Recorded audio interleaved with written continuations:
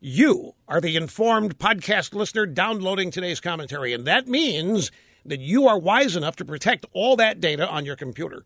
iDrive does that better than anyone. Your data is stored off-site by iDrive in one account for all of your devices. It is safely secured with military-grade encryption with an online key that only you have. Now, iDrive operates in the background while you're busy at work on your computer. Your data is transferred online.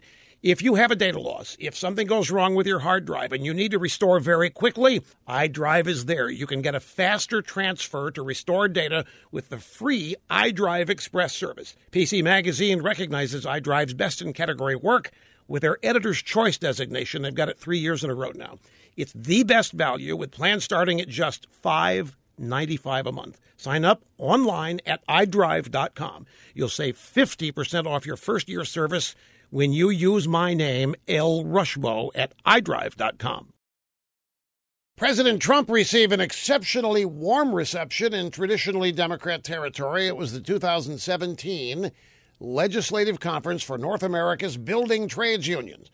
The president began by giving shout-outs to construction trades like pipe fitters, plumbers, cement masons, electricians, and they cheered when he said that they were the backbone of America and that together we're going to rebuild the country. They cheered when he told them that with the talent in that room, they could build any city, anytime, better than anyone. Trump held up a gigantic poster showing all the permits needed just to build a highway today. He said the process could take 10 years, and that's why he's getting rid of many of those regulations. He said, we're a nation of builders, and it's about time we had a builder in the White House. He promised his door would always be open to labor unions.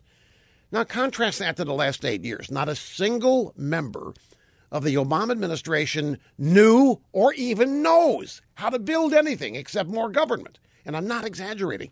Not a single one in Obama's orbit had any actual experience in the private sector. Trump's speech, massive shot across the bow to Democrats, and they know it.